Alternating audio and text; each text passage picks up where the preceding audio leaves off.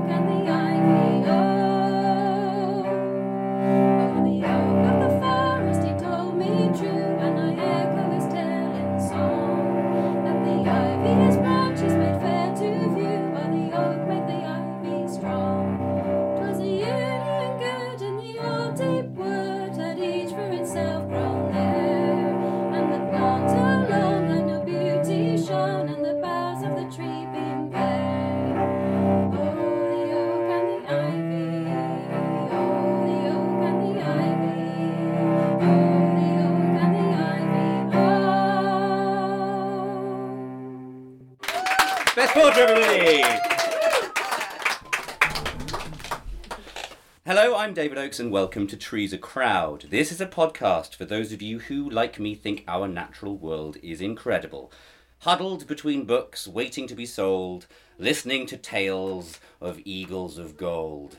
I get to talk to people dedicated to or inspired by our natural world. And this week I'm at the Open Book in Wigtown, Scotland's national book town, and we're recording this episode with a live audience. That's your cue to win.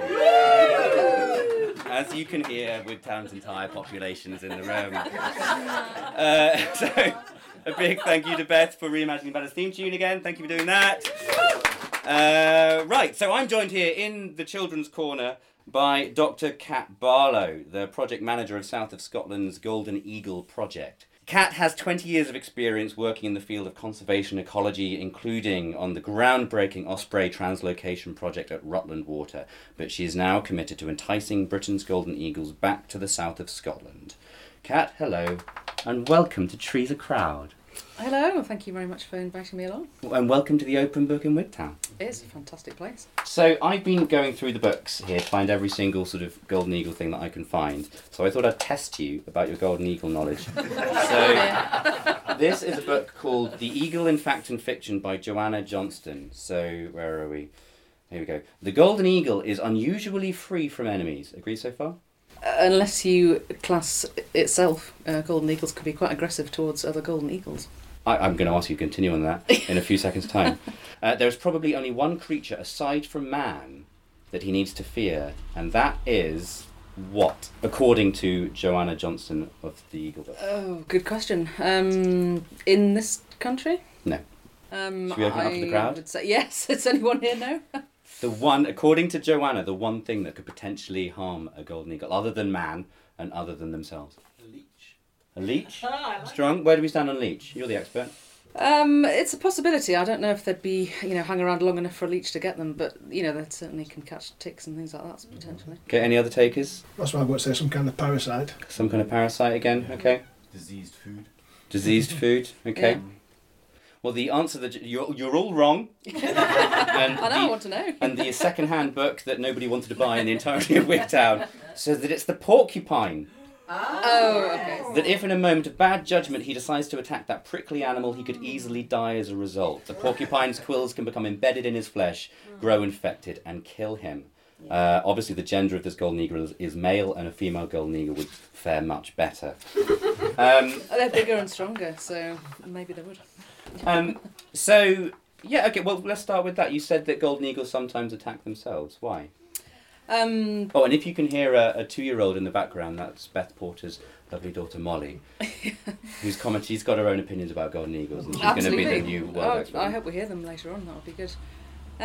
So in Scotland, particularly in a natural population, golden eagles are generally the apex predator. So there isn't much that can get them or sort them out. But if you reach a point where there are enough golden eagles around, then they will start to be quite aggressive towards each other. So if a youngster flies into a territory of an established pair, they can be attacked, they can be killed even. How big would their territories be? That depends completely on the availability of food and the kind of surrounding terrain and things like that. Okay. In some areas they can be relatively small if there's a lot of food. In other areas they can be absolutely enormous, so it's how long's a piece of string. Okay, how long is a golden eagle's spool of wool? But in somewhere like Lewis and Harris, where there's quite a good, healthy population, there's a good number of sub-adults about, being killed by another golden eagle is not that uncommon. It's actually, one of the kind of reasons why they would come to a sticky end. Okie dokie. All right, well, before we go into eagles properly, let's start with you. Where did you grow up? Where's home? Because you're not from the south of Scotland, judging by the sound of your voice. Yes, can you tell? I am from Durham, County Durham, North East. I grew up there. My parents still live in the same house that I kind of came back from the hospital to, and I was there for 18 years until I moved on to university. Were you into the natural world then, or was this later in life joy? Absolutely, yeah. My family have always been, very into kind of wildlife and walks and fresh air and all that kind of thing. And my dad, I think, taught me kind of love of birds, possibly a little bit forced to begin with, so being dragged out in the rain and the mud, and I was a little bit jealous that my friends got to stay at home and watch television. Is he what you would call a twitcher, or...? Not particularly, but he is very keen on birds, so it was definitely from him that I kind of got that love. And I was a member of the YOC when I was a young girl. I remember winning a competition. I won a chocolate bar by correctly identifying a kestrel, which stays with me to this day, just from a photograph, but I won that. So was the bar they gave you a penguin? Yes. Sorry. Never record this with a live audience. The YOC, for anyone who doesn't know, is the Young Ornithologists Club, of which I was a member too. Raise your hands if you remember the YOC. Oh, just the two. Raise your hands if you remember the RSPB. There's 2 of you in the audience. Okay, that's about there 3 of you. Okay, well, none of you are leaving today until you've all joined the RSPB and donated to the South of Scotland Golden Eagle Project and bought a book from Tessa and Steph, who've been kind enough to lend us the Berkshire. So, did your dad take you sort of out deliberately to hide to go spotting things, or? Yeah, I mean, lots of kind of just walking in the countryside and out and about. I do remember the first time I saw a golden eagle, and while it stuck with me, it really wasn't a very impressive experience. So it would have been... Was he cock a hoop? Was he there just going... He was actually quite annoyed because he couldn't see it.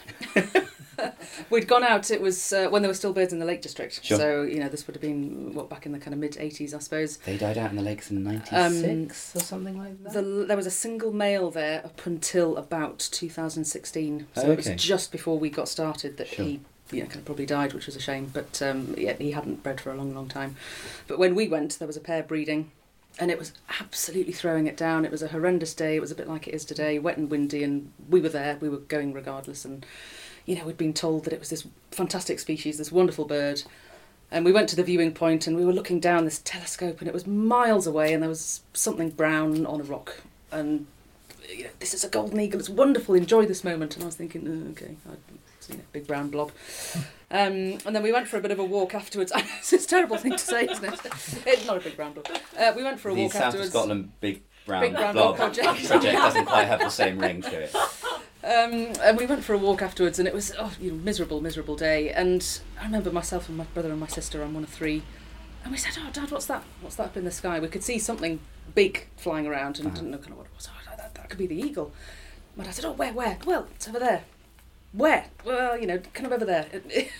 At that age, we couldn't very accurately describe where it was, and my dad was getting more and more frustrated because he wanted to see this golden eagle, and we were like, "Well, it's behind the trees, over the hill." Which hill?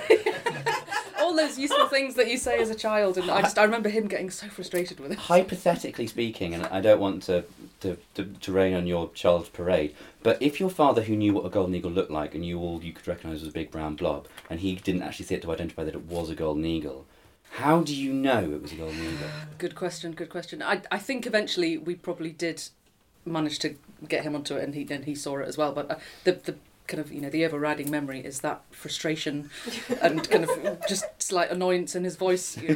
Tell me where it is, because we'd been taught to describe things on a clock, so you could say something is at 10 o'clock from where you are, and I think we'd just been so ineffective with our kind of identification. The golden eagle's at, hang on, 1, 2, 3, 4.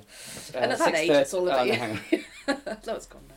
No, so it was, but it was a wonderful experience, and I remember it being a special thing, even though what we saw was in the distance and it wasn't moving or doing anything very exciting. So I think even at that age, I knew that golden eagles were a wonderful bird. So my first golden eagle was in Cumbria too. So one would imagine it was probably the same golden eagle. I guess so, yeah, same pair. Because if they're so territorial and they only go in pairs, and they mate for life. Yep, they mate for life, and there weren't really. Well, there's only been that pair in England for a long time now, and not many viewing points, so it could well be. Well, thank you for bringing 5 of them along today. Yes. And I'm so sorry that the listeners don't get to see them, but the sight of the 5 giant, majestic birds sitting in this bookshop is just... Please don't look directly in their eyes, and keep your wine glasses to yourself. Thank you. There is something about golden eagles. I remember at school there was... there was a rhyme, which was first the worst, second the best, third the one with the hairy chest, fourth the golden eagle, fifth the princess. Because we're all hierarchical, like golden eagles are. They have a strata of order. Now, I always tried to make myself the 4th person in any sort of lineup, so I could be the golden eagle. I don't know what that says about me, but it probably means I needed to get out a bit more, or was not out enough. Yeah. So, what did you study at university? So I studied biological sciences. So what made someone who saw a golden eagle or big brown blob in the distance, what was the thing that made you then go into biological sciences? I remember that age when I think it was, choosing GCSE or maybe A-level subjects and really not knowing what I wanted to do at all. I've never really been a person who had a plan or knew where I was going or what I wanted to do. And I remember that point where it was like, you have to decide what you want to do and those subjects will determine what you do at university. And it was such a lot of pressure and I hated it because I didn't really know what I liked or didn't like. Mm-hmm. I knew I quite liked my biology teacher, Penny Swain. She was absolutely brilliant and I knew that I quite enjoyed that subject. And when it came down to it, I just thought, well, I like biology, so I'll try that and see how it goes. Yeah, and then as I started doing my degree, I realised that I kind of loved the natural world. It was a kind of light bulb moment, I suppose. So when did things start to sort of lean in the direction of raptors and birds of prey? So you were 3-year bachelors in biology. Fancy name, biological sciences. What was your dissertation in? For my undergrad, I was looking at the kakapo. Actually, I was doing a kind of literature study about parrots and birds that were struggling with extinction and things like that, and that's where I learnt about the kakapo, which is a... For those that don't know does anyone know what the kakapo is? Great. Shameful RSPB member who doesn't know what the kakapo is. If people would like to know more about the kakapo, they can go listen to Mark Carwardine's episode of this podcast where he talks about being sexually assaulted by a kakapo in New Zealand with Stephen Fry looking on and refusing to help him. But that makes kakapo sound awful. They're a lovely bird. They're a flightless parrot. You've besmirched their good name. So, but I guess a golden eagle couldn't be further from a kakapo if you tried, but there's still that conservation angle that's coming through there. Yes, yeah, absolutely. Or reintroduction, if you will. Yeah, and after my degree, I came out and realised that unless you've got the work experience to go with it, a degree is actually not a huge amount of use. Mm-hmm. But I went to work with what was then the Game Conservancy, what is now the Game and Wildlife Conservation Trust, on a project up in Otterburn in Northumberland. Sure. Which I think was then called the Upland Predation Project or Upland Wader Project, something like that. And it was a fascinating kind of 8-year project looking at the benefits of managed grass moors and how it could benefit other species and things like that. So it was fascinating. I got paid to go out and birdwatch and look at vegetation and bits and bobs, and wandering about on the Otterburn ranges, watching shorted owls and kestrels and hen harriers. It was absolutely fantastic in a quiet spot where no one else could go because it was the kind of military range. We had to have special training and things to go out there, and we were specifically told not to kick a bomb if we saw it lying on the floor. It's always good not to kick a bomb, I find. But we had a whole briefing on the safety and things like that, and I remember we found a golden plover nest right up on the top, right in the middle of the kind of live firing range, so you had to kind of dash on in the morning, and then we had to be off by 8 o'clock and call in so they knew it was all safe so they could get going. And we had this one nest that we had to go and just keep an eye on, and there was it just looked like an old bit of metal kind of lying in the ground that we used as a marker for the nest because it was 5 metres to the east of that or something like that. And it wasn't till at the end of that season that we'd said, oh yeah, that nest was right next to that bomb that's, and they said, what? And it was actually a live bomb that we'd been walking past all this time. We had no idea. It was a good job we hadn't kicked it, because it was one of those things that we thought, it's just a bit of metal in the ground, isn't it? But so it was. But I absolutely loved that job, and I think that really solidified my love for the upland species. Sure.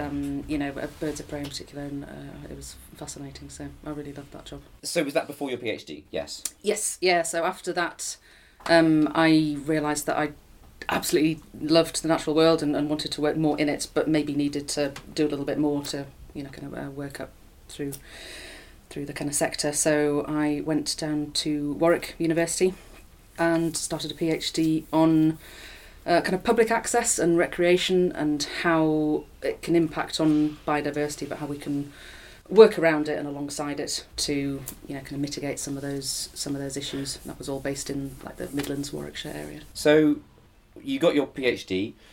What happened between that and the Ospreys? As that's the first major project that I know that you did. How long before you decided to go into birds and raptors in particular, and what made you make that shift? That was kind of at the same time. So I was doing my PhD part-time and teaching kind of countryside skills at a college in Northamptonshire at the same time.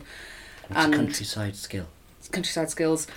So I suppose kind of thatching, ecology, hedge laying, dry stone walling, all that kind of thing. Can you dry stone wall? I can. I'm not very good at it, but I can. I know the theory, and I can teach it better than I can do it. Can you thatch?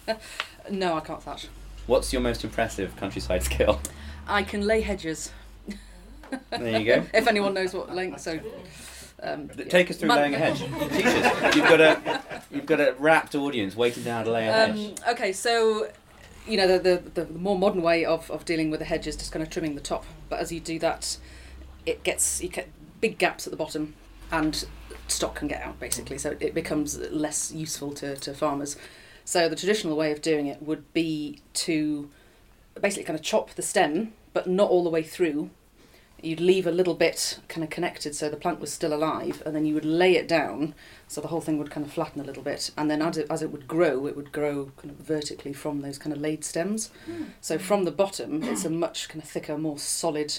But it's not attached structure. in as many places at the bottom, but it sort of it's still attached in all those same places that it would be, but one kind of vertical tree as you lay it down would then grow from various points along it. So it thickens a hedge, and while it's a lot more labour intensive, it's a bit of a kind of faff to do, it's fantastic for wildlife because it means that the whole hedge is much thicker, there's much more kind of cover and things like that, and it also means it's more more stock proof, things can't escape out through the holes at the bottom. So that's awesome. So thank you for coming from the south of Scotland hedge laying. Yeah. It's lovely. I haven't done it for a while, but I used to kind of back in the day. So Ospreys I think we were heading towards. Yeah, I mean hedges are awesome too, but well, my one of my supervisors on my PhD has a thing for dead hedges, which I always thought was a bit strange. But dead hedging is kind of the same way, but using kind of old dead stems to kind of fill in the gaps of a hedge. Okay. He was quite fascinated by that. But yeah, so as we're sort of leaving hedges behind as a sort of country.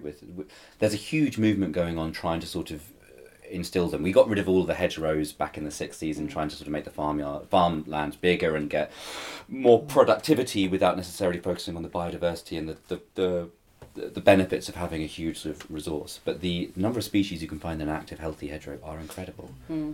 I'll need to find a hedge specialist, or we can just do another episode once we finish recording this one. Absolutely, yeah. On hedges. I'll find a hedge and get going. So ospreys, yes. Ospreys, yeah. So as I was doing the teaching and the PhD at the same time, I had a friend who was volunteering at the Rutland Osprey Project, so we weren't very far from that. And I started volunteering, so my first shift was a night watch. They had various nests of ospreys and they were doing 24-hour watches with their stuff. So my first shift was sat in a shed in the pitch black with one of their staff members staring out into the dark with these very ancient kind of night vision goggles, basically keeping an eye on the nest to make sure that nobody did anything or that nothing kind of got near them or anything like that. So how many breeding pairs of ospreys were there in Rutland? At that time, there was maybe, 2 or 3. There weren't very many. It was just the very beginnings of and how many are there project. Now I think there's 7 or 8 pairs, potentially. So it's been a slightly slow increase, but many of those birds have gone. So this was a translocation of Scottish birds down to Rutland. They were released. We just helped out for a couple of summers there. It's actually where I met my partner. But the birds there are now breeding. They're doing pretty well. They're starting to spread into kind of Northamptonshire and other areas, and also contributing to the Welsh population and the Kielder population. So they kind of spread out and are doing quite well. Were ospreys in general more... I mean, I've got a book behind me on birds that came back, which... Is that an osprey on the front? That is indeed, yeah. There you go. In terms of bringing them back from the brink, were they as rare as golden eagles are now? Or was there a greater abundance of the birds in order to sort of support and nurture from that point forward? It's a difficult question. I mean, globally, ospreys are in almost every continent apart from the poles. They were really, really struggling in Scotland, but the Scottish population was doing much better. And then there was just a decision to try and boost that movement down into England. So the Welsh population hadn't really got going.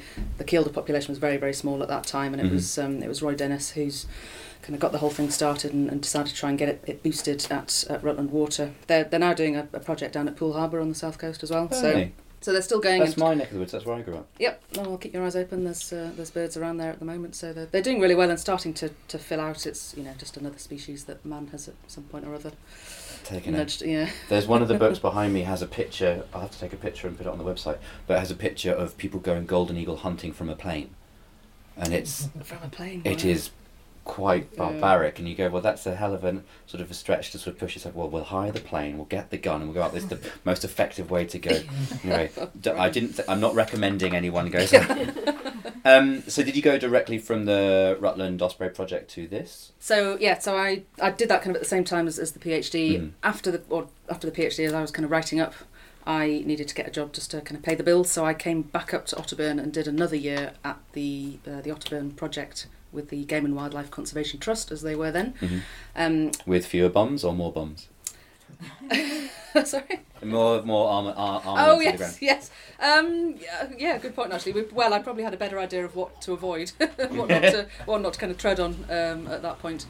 But it was... It was fascinating because I'd done a year right at the beginning of that project and a year right at the end, and I got to see sites. They were swapping some sites between no management and management, so predator control and no predator control, and watching wader numbers go up and down in those different areas. Okay. So where they were controlling, kind of foxes and corvids and things, the waders did better, and where they weren't controlling them, the waders did worse. So they kind of demonstrated a correlation there, and it was fascinating to see that at the beginning and the end of that project. To see how a population of wading birds is affected by predators and limiting it, what end does that create? Because I mean, obviously the impact is such that the population goes down if they're more present, but you can't then stop the population existing without going out and culling that population. So is the argument then that you need an apex predator like the golden eagle to go out and take out those lesser predators? Or? I think, that project was there to demonstrate that managing redgrouse moors for redgrouse can benefit other species. So if you are controlling the predators for the benefit of red grouse in order to shoot, it also helps other ground nesting species like your curlew and your lapwing and things like that. So that's what that project was set up to do, was to kind of demonstrate that there are benefits from that type of management. So after Otterburn, I came to Langham So I'd seen a project that was linked with the Langhamore demonstration project. So that was all about moorland management and hen harriers, so birds of prey, but also connecting people to that and letting them know what was going on with the science and with the scientific project. So I got involved with that and was there for about 8-9 years, which was fantastic. Are you getting seduced by the raptors now, or is it still just I needed a job, so I did the osprey bit to get a bit more experience, and then I was doing a bit with hen harriers? Or do you have a passion for big birds of prey? Yes, definitely. Are you saying that because you're being recorded right now? No, I did. I mean, the Langham is, if any of you know, is well known for its hen harriers, which are a superb, absolutely wonderful bird of prey, and incredible. Okay. And then, as I was there, I was involved with birds of prey, land managers, all that kind of thing, and I was asked to get involved with and kind of lead the Eagle project. So that's how I came into this path. So the South of Scotland Golden Eagle project. Yes, it was about 2008 that the idea came together. Mm-hmm. So around that time, one of the national surveys in Scotland had showed that golden eagle numbers were generally increasing in most of Scotland, apart from a couple of places, and one of those places was the south of Scotland. So sure. Anything below the central belt-ish, approximately. So as I understand, there are 440 pairs of golden eagles in the UK at the moment? Yes, probably more. I think it's probably closer to 500. Because I think that's the most recent census when they filled in their forms and got them in the post. Yeah. And they're all in Scotland or in Northern Ireland now? So there was a project in, it's the kind of 90s, early 2000s, a reintroduction of golden eagles into Ireland. Okay. Sort of kind of Donegal. And some of those birds have spilled over into Northern Ireland, but yeah, there's some in Ireland and Northern Ireland, but that 440, which I think is higher now, great, is just the kind of Scottish numbers. There's a map that I saw of distribution. When you look at it of Scotland, you see it's literally like a sort of a haircut that you would draw on a head of a person. They're up in the Highlands and up in the islands, but the south of Scotland, there's nothing here in terms of wild population. There's a few hanging on. So our project is a reinforcement, not a reintroduction. So it's a reinforcement of an existing population, but the population in the south of Scotland was so small when we started, it was down to about 3 pairs, so 6 birds in the whole of the south of Scotland. And there was some work done in 2014 by Doctors Fielding and Howarth, who looked at the decline of golden eagles and the reasons why numbers weren't increasing in the south. So that the numbers were increasing elsewhere in Scotland, but not in the south. And that study looked at all the different reasons why the numbers hadn't been increasing as they'd hoped. What do we think? Less food, too many people, or? A real combination of things. So a lot of land management changes, in terms of kind of forestry and farming and all sorts of different things. Some territories have been lost that way. Some persecution. So historically that had been a big factor, but more recently, even kind of in small numbers, it was still there a little bit. Sure. So changes in, even things like wind turbines. Golden eagles tend not to fly into them, they tend not to hit them, but they will avoid them. So if you build a wind farm, they want to keep away from it, which then effectively takes it out of availability for hunting. So more of them, it does affect where they can go. And more people, more recreation, even things like rainfall has gone up in the last kind of 50, 60 years. And they don't like getting wet? It can, if they get wet at the wrong time of year, if the chicks get wet or the food is a kind of struggle at that time, it just means that they're less productive when it comes to breeding. So overall it might not affect them, in their lifetime, but it was certainly going up. But there was all sorts of different things, and that study showed that while there were 3 pairs in the south, they felt that there was the space and the food and the availability for a lot more. For somewhere between 11 to 16 pairs. And there's people that think that's ambitious, and then we'll never get past kind of 8 or 9. But we won't know until we try. Exactly, yeah. So we're giving it a go. So before you tell me exactly what you're doing, let's say a bit about golden eagles. What are the main characteristics of a golden eagle? They're the second largest bird of prey in the country? Yeah, so the white-tailed is larger, but the golden eagle, it's a big bird. We get asked quite often, have I seen a buzzard or a golden eagle? If you're not quite sure, then you've seen a buzzard. Yeah. If it's got a wingspan twice the length of a buzzard, then it's probably a golden eagle. When you see one, you'll probably know. I mean, they are an incredibly rare bird in the south here particularly, and very, very difficult to see. They are incredible eyesight. They don't like people, so if they will probably see you coming long before you see them and fly away, disappear over the hill. So they are a very, very difficult bird to see. And they can fly fast. They get to about 200 miles an hour in a dive. Yeah, so there's a little bit of competition between the golden eagle and the peregrine. There's a lot of people that say the peregrine is the fastest bird. There's other people that think the golden eagle could well be, but it just hasn't been clocked. Ignoring that you're obviously a keen supporter of the golden eagle. Yeah, which one do you think then? Go on the record. Oh God, it's tricky. I think the golden eagle could have it if we ever manage to, get one. Yeah. Okay. Although peregrines are amazing too, so I'm not disparaging them at all. So a wingspan of about 2.34 metres, he says, looking at his notes. Something like that. Yeah, I mean they vary. So the females are bigger and stronger than the males. The males are a bit not small and puny. I shouldn't say that. That's the wrong word. But the females are strong. Many species suffer from that same thing. I did a job where I had to fly a golden eagle, which was incredible. Oh wow! And the bird handler was bringing it over, and the golden eagle was quite vicious, flapping its wings, scratching at him, trying to peck him, and all this kind of stuff. And he gave it to me, and I was a bit intimidated by that. And he just put it on the arm, and it just sat there on my arm, doing nothing. Yeah. I was like, why is he attacking you and not attacking me? And he said, well, that's an apex predator that you've got on your arm there, with its beak right up your eye level. Like, it doesn't need to attack you because it's bigger and better and stronger than you. Yeah. But when he's with me, I'm the apex predator. I'm the boss, and he does what I say. So he's fighting for dominance. Oh, okay. So first of all, I felt a little belittled, but then I felt fine that he wasn't pecking my eye out. So I was basically fine. Yeah. So let's talk about the project. You weren't working with eagles today, but how many eagles does the South of Scotland project oversee? So we've released 4, so we have 4 young birds out there at the moment that are feeding themselves, flying around the south of Scotland. And should say both that these are sourced as eggs that you've nurtured, or...? No, so we get them as chicks. So we work with volunteers all over Scotland, and they monitor golden eagle nests, so we have to wait for a pair that has 2 chicks, so twins.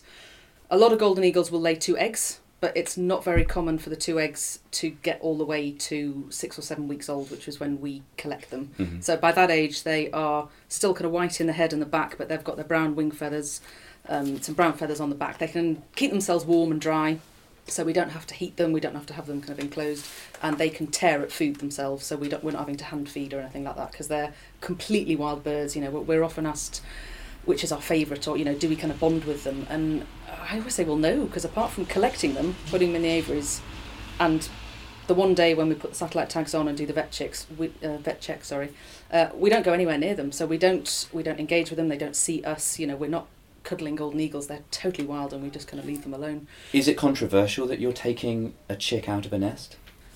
Some people have asked, but it's quite a well-established conservation method now. It's been tried with ospreys, red kites, white-tailed eagles, all sorts of different things.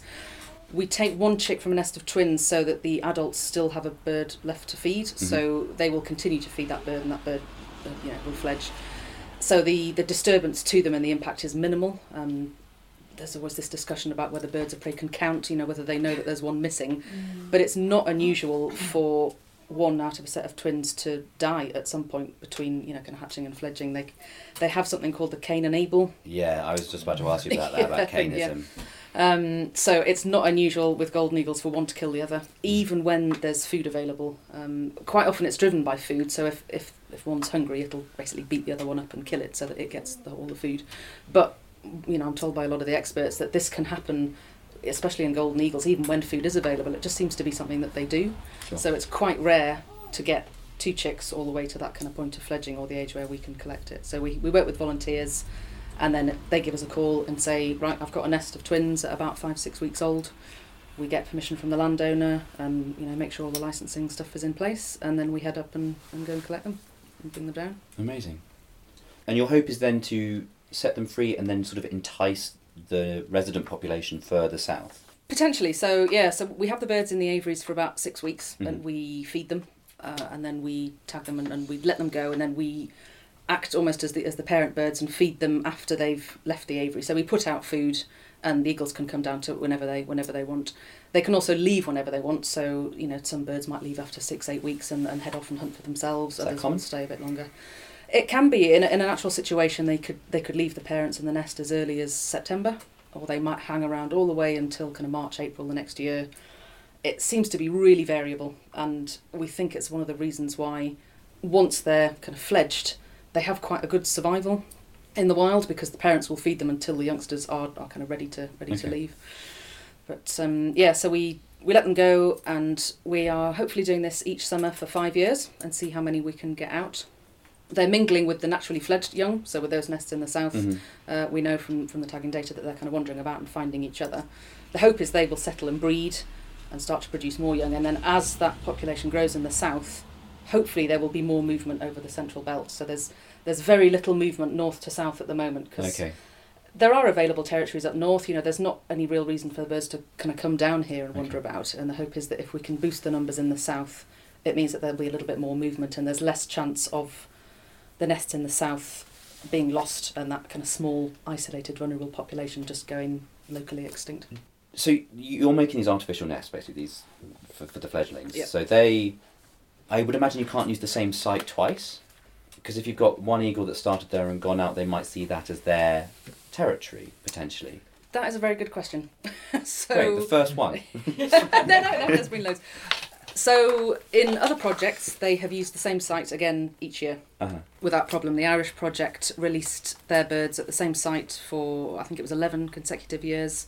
They even had birds pair up, breed, and start to rear their own young within half a mile or so of that release site. Okay. And they never had any problems. So there was never any aggression between the adult birds or the young birds or kind of older birds. And we're presuming that the younger ones then left and went further somewhere else because they, although born in someone else's territory, they knew they had to leave. Okay. So in that case, there'd never been a problem.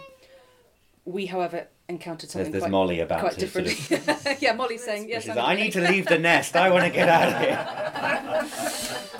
So we released 3 birds in 2018. She's right, it all went wrong in 2019. So we released 3 birds in 2018, 2 females and a male, and 2 of those birds left in about September time and have been wandering about all that time. One bird, who some of you might know, called Beaky, who has become rather famous, she hung around at that release site until about March of the next year. Okay. So she was taking that food and doing fine. She then left in about March time, been moving about, hadn't come back. So we were starting our next translocation in the summer of 2019, and we released 3 males that summer, so this summer just gone. And everything was going really well. So the birds were, they'd got through their first couple of nights, they were roosting, they were coming down to the food. Everything looked like it was going really well. And we noticed that from Beaky's tag data that she was about 10, 12 miles away. You radio tag all of them? Yeah, they will have satellite tags, so we can get data. So we had on a map, we knew where she was, and she hadn't been back to that release site since she'd left. She'd never, shown any interest or come back.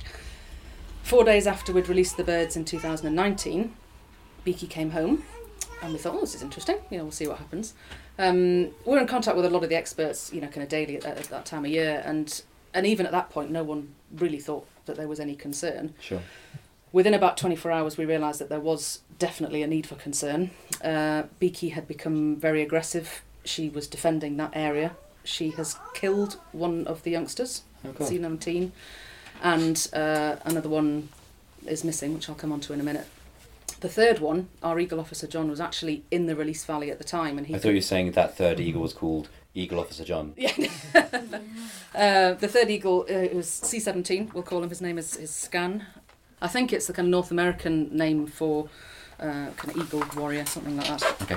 And our Eagle Officer John was out watching, and he could see Beaky, this female, sat on a fence post. She was mantling her wings, so she was being kind of quite aggressive, quite domineering, and he thought this is very, very strange behaviour. And he could see, so this is from about a mile away down the telescope, he could see in the bracken underneath her a kind of wing flap. He thought, well, that's strange, there's obviously something underneath there. And she'd cornered one of the young birds. So John was watching this from a distance, and he thought something's not quite right. Normally once they're out, we don't interfere, we don't try and catch them or go anywhere near them, and he thought something's wrong. So he went in to have a look, and Beaky, this big female who's about a year old, she moved a little bit further away, but she didn't go. Normally they'd be off, they fly a mile or 2 away before you even get close, and she kind of hung around. And as he went into the undergrowth, he found one of our youngsters, C17, which kind of flapped, tried to fly, but it didn't fly away, which is just completely wrong. A healthy bird would be off, gone away from people. So he thought, well, this bird's either injured or it's starving or something's wrong, maybe she's attacked it. So he picked it up, put it into the aviary, gave me a call, and that's where we went out and tried to find the other two, and we found one of the birds dead with laceration marks to the kind of breast and the abdomen and the head, and the autopsy showed that, well, basically we think he was probably attacked by Beaky. So the older female had come in, she had been very, very aggressive towards the young birds. It looks like she'd kind of kept them away from food, maybe driven them into longer vegetation, and had killed one of them. The third bird is still missing, so that was satellite tagged, but the tag stopped working, and we suspect it might have been... There's still a possibility that it's alive and it's doing okay out there, and the tag's just damaged. We suspect it's probably been killed by Beaky, and it's in the vegetation somewhere that we are still trying to locate. I was secretly hoping that you were going to say that Beaky killed two of them, and the third one was her chosen mate, and they'd lived a lovely, happy life together. Instead of one's definitely dead, one's injured, and one's missing. It was a really, really tough time for the project. The third bird we had checked out. He was absolutely fine. He was just very, very hungry, dehydrated from not eating. But we obviously couldn't release him again there. Sure. So we found a different site. We had to very hurriedly build an aviary, move him into that aviary, and we released him at a different site, and he was absolutely fine. So he is now out and about. He is mingling with the other birds. He has spent the last month, I would say, within about a mile of Beaky, so they will have interacted, they will have kind of got close to each other, and they're absolutely fine. Sure. So it appears that Beaky, that female, had made some kind of connection to that release site. I mean, people use the word territorial, but it's not really... that it's not the right word for the situation, because she wasn't a territorial bird. She hadn't been back there since she'd fledged. She wasn't a breeding bird. Sure. As an adult. She wasn't because she wasn't old enough? It's like 4 or 5, I think? Generally 4 or 5. Okay. They can settle on territory as early as maybe kind of 2, something like that. Sure. But she'd never been back to this site. She wasn't really old enough to be, displaying territorial kind of behaviour. But clearly she had made some kind of connection to that site, potentially to that food source. Maybe she saw the youngsters as competition or something like that. But it's really, really new behaviour that we've just not seen before in golden eagles. So how much longer has the project got set to run in its current form? Is it indefinite, or have you got a in schedule? Its current form, we are going to run to about 2022, so we've got 3 more translocations to go at the moment, and that is a kind of 5-year period which was set by our kind of funding that we had in place. But that's assessed each year. If we get to the end of our 5 years and we think that we need to release some more birds, so you need enough really to kind of get a population boosted and started again. If we feel like we haven't got enough birds, we'll then probably look for funding to keep going. So we're going to wait and see how things go. But it would be nice to have something in place and a bit of support for when the birds that we've released do get to breeding age and are thinking about setting up nests and things. I think this is a good point to open it up to the congregation, audience. Has anyone got any questions about the South of Scotland Golden Eagle project at this point? How do you approach landowners and gamekeepers who perhaps are a bit antagonistic towards having golden eagles? We have, right from the beginning of this project, we have lots of different partners involved, and Scottish Land and Estates is one of those partners. So we were really, really keen to have land managers, including shooting estates and things like that, gamekeepers, involved right from the very beginning. So we weren't going to go ahead unless we felt that there had been a real kind of change in the mindset and that golden eagles would be welcomed. There's no point in releasing them if people are going to persecute them again. But we felt that it was the right time. There's been a kind of change, I think, in the mindset, and things are kind of changing in terms of how people perceive golden eagles. And in a positive way? Or? In a positive way, definitely, yeah. And I think that the way we've gone about it is making sure that we have really good communication. So we go and we talk to different estates, and not just the shooting industry, but all different land managers. So we're talking to farmers, we're talking to forestry, we're talking to renewables, all that kind of thing. And I've seen films of golden eagles attacking sheep. Yeah, I was just going to. I grew up on a farm. Okay. And health farming in particular. I'm just thinking of my dad, who was also a Dry-Steen Dyker. Okay. And just the lambing time, just up in the Galloway Hills. Okay. And is that a concern that you've got about? Well, I don't. I'm a bit like your sister. I don't do farms. Yeah. I'm a bookseller. I can see a line of t-shirts going in. I'm a bookseller in Wigton. Yeah. But yeah, I grew up on the farm, and I went with Dad up in the hills and to the lambing. Yeah. And there would be concerns about whether it was foxes or, There's been a lot of farmers that I've spoken to through this podcast who have said that don't like the idea of their stock going, but there's something quite exciting about it, and there's lots of repayment processes going so people don't lose money in terms of it. When it comes in terms of the reintroduction project, so the Lynx project up in Kielder, they were, if there was any death to local stock, they would reimburse the farmer. But, I mean, my dad used to, many years ago, I can remember him bemoaning the fact that there were no hedges up Cairnsmore. There were no the hedges were all going. Yeah, I mean, in terms of farming and sheep and things like that, it's something that we've come across as not really being a concern. I think because golden eagles are already in the south of Scotland, the landowners that have golden eagles living and breeding there, who also have sheep, they lamb in the hills. They are really proud to have their golden eagles, and we've got one or two that people can talk to if they want to, who will happily stand up and say they've never had a problem in 30, 40 years, with their lambs. We can't say that a golden eagle will never take a lamb, because it's just, they're a big bird, they can take big prey. But it's, with golden eagles, they just tends not to be a problem, or at least from farming that we've spoken to all across Scotland, they're actually quite happy to have, golden eagles about. Yeah. And golden eagles can take things like foxes and badgers and other things that are potentially problem species as well. So having that apex predator or back. Or competitor booksellers of Wigtown, if they Whitetown by a gold. Well, it wouldn't surprise me. Question in the back. One thing you didn't mention about one of the characteristics, or one of the important things about the golden eagle, Scotland's national bird. Completely. It's a huge draw card to people who... Especially considering their national animal is less of a draw, considering that's the unicorn. I was going to ask the question about what has your reaction been from the people, not just the landowners and the gamekeepers and that sort of thing, but have you had support from local communities to actually get this wonderful bird almost as a tourist attraction? And then what is the danger of it becoming almost exploited, like the red kite? Great question. You see what Yes, I'm saying? Yeah. The support that we've had from people, communities in general, has been absolutely fantastic. I mean, half of our staff on the project are keyed just towards engaging with people, so telling people what we're doing. That the translocation of the eagles is really key and is the focus of the project, but it's telling people what we're doing, engaging with people, and sharing that as well, so that people can benefit from it and be engaged is really important. Yes, I think there is opportunity for businesses, for communities to benefit potentially from the eagle coming back. I mean, people are very, very excited. They're desperate to see one, which with such low numbers at the moment is still quite a challenge. Sure. But so some of it is managing expectations and saying, look, they are out there, but it's still quite a rare thing for people to see. There is a lot of excitement around that kind of potential from wildlife tourism, and I think there's some really great opportunities. We have to be a little bit realistic in that they are very timid birds. Trying to see one is very, very difficult. Yeah. So we don't want people to get too excited and think suddenly, I can make my millions from having golden eagles in the backyard. Land on your balcony. No. Do you find that people are volunteering to help the project because they might get close to them and see them?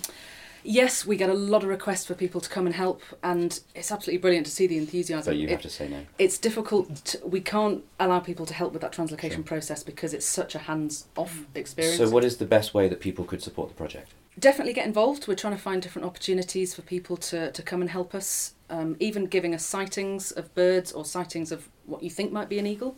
We're doing training sessions so people can help. Or a big brown blob. Yeah, and quite often, that might be it. But if people can tell us when and where they think they've seen one, we can let them know. If it's one of our birds, we have them tagged, so we can let them know. If it's not, we're more than happy to do some training sessions and help them kind of identify the bits and pieces. But get in touch, I'm sure we can find some way for them to help out. Great. So there are 3 questions that we ask everyone who comes on the podcast.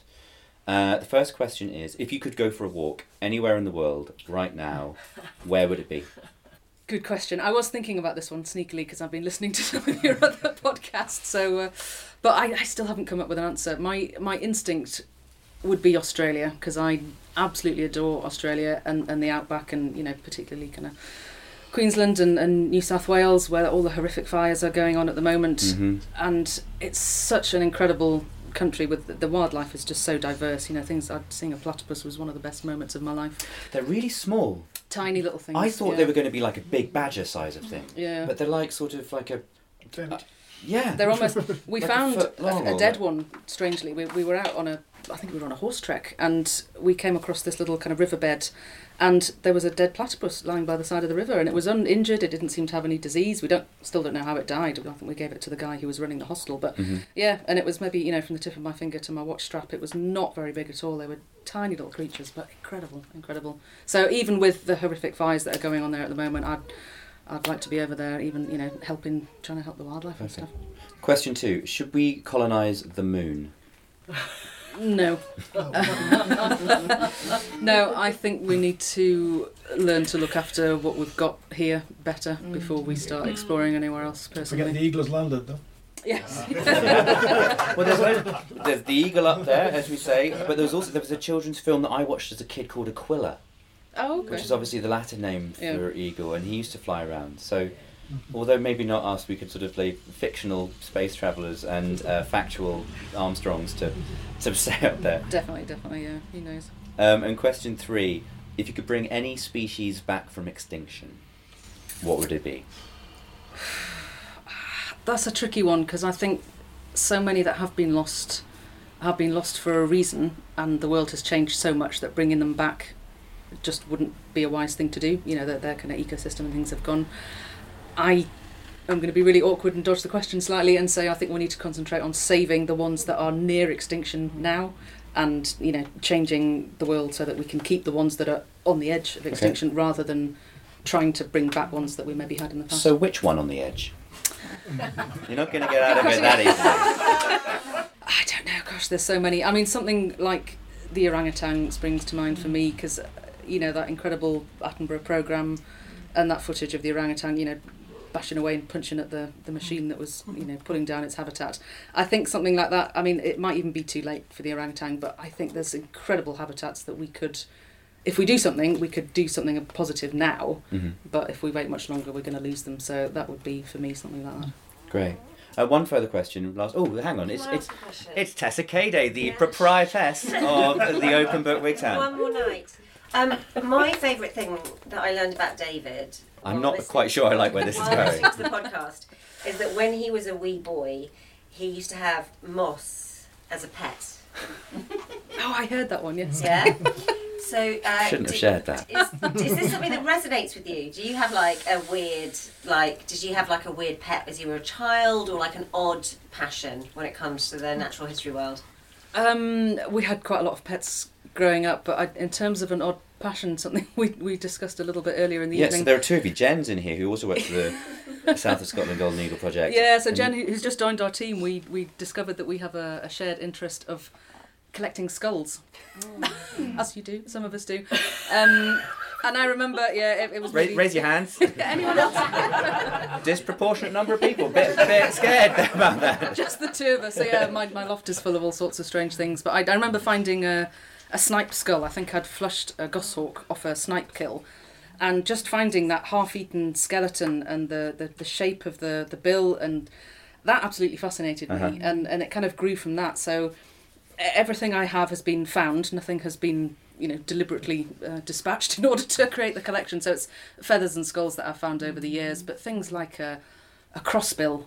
Someone brought me a crossbill skull because their cat had unfortunately caught it and killed it in the garden. But to look at that, that kind of the evolutionary influence on that and how it's come to feed on something so kind of specialist, I think is fascinating. And I've used that for a lot in my work with the education. So to teach kids, get their hands dirty. I think everything's too clean these days. Have you seen I think it's Cambridge University in their zoology department, they have an intact dodo skull, which still has some of the skin around its neck. It's quite incredible. Yeah. But I think there's so much we can learn from all the bits and pieces that we find out and about, whether it's a curlew skull on the beach or, a snipe skull, out on the moors. Jen, what's your strangest skull in your possession? I don't think I've got a strange one, but I've got some favourites. Go on then, what's your favourite skull? Well, curlew is one because it's huge, long beak, but probably puffin. You've got a puffin skull? Oh. Yeah, but no puffins were harmed in the collection of that skull. Sometimes they just die.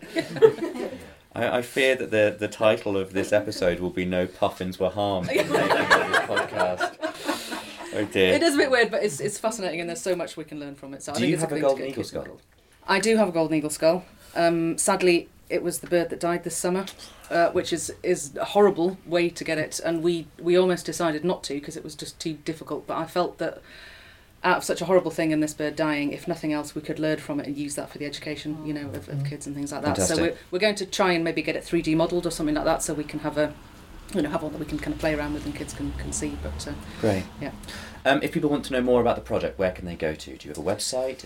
They can go to our website, which is... Oh, there's a good question. No one can ever remember their own website. If you Google South of Scotland Golden Eagle Project, go there. Yeah, there's contact details, there's kind of recent blogs and information about the project and the staff, and all the various reports behind the project as well, so there's loads of information on there. Wonderful. Kat, thank you very much indeed. That's been brilliant. Beth, thank you for your music. Jen, thank you for your puffin skull, which is going to haunt me whilst I sleep this night. Tessa and Steph, thank you for hosting this lovely talk, and we'll see you again in the future. I'll be at the bar.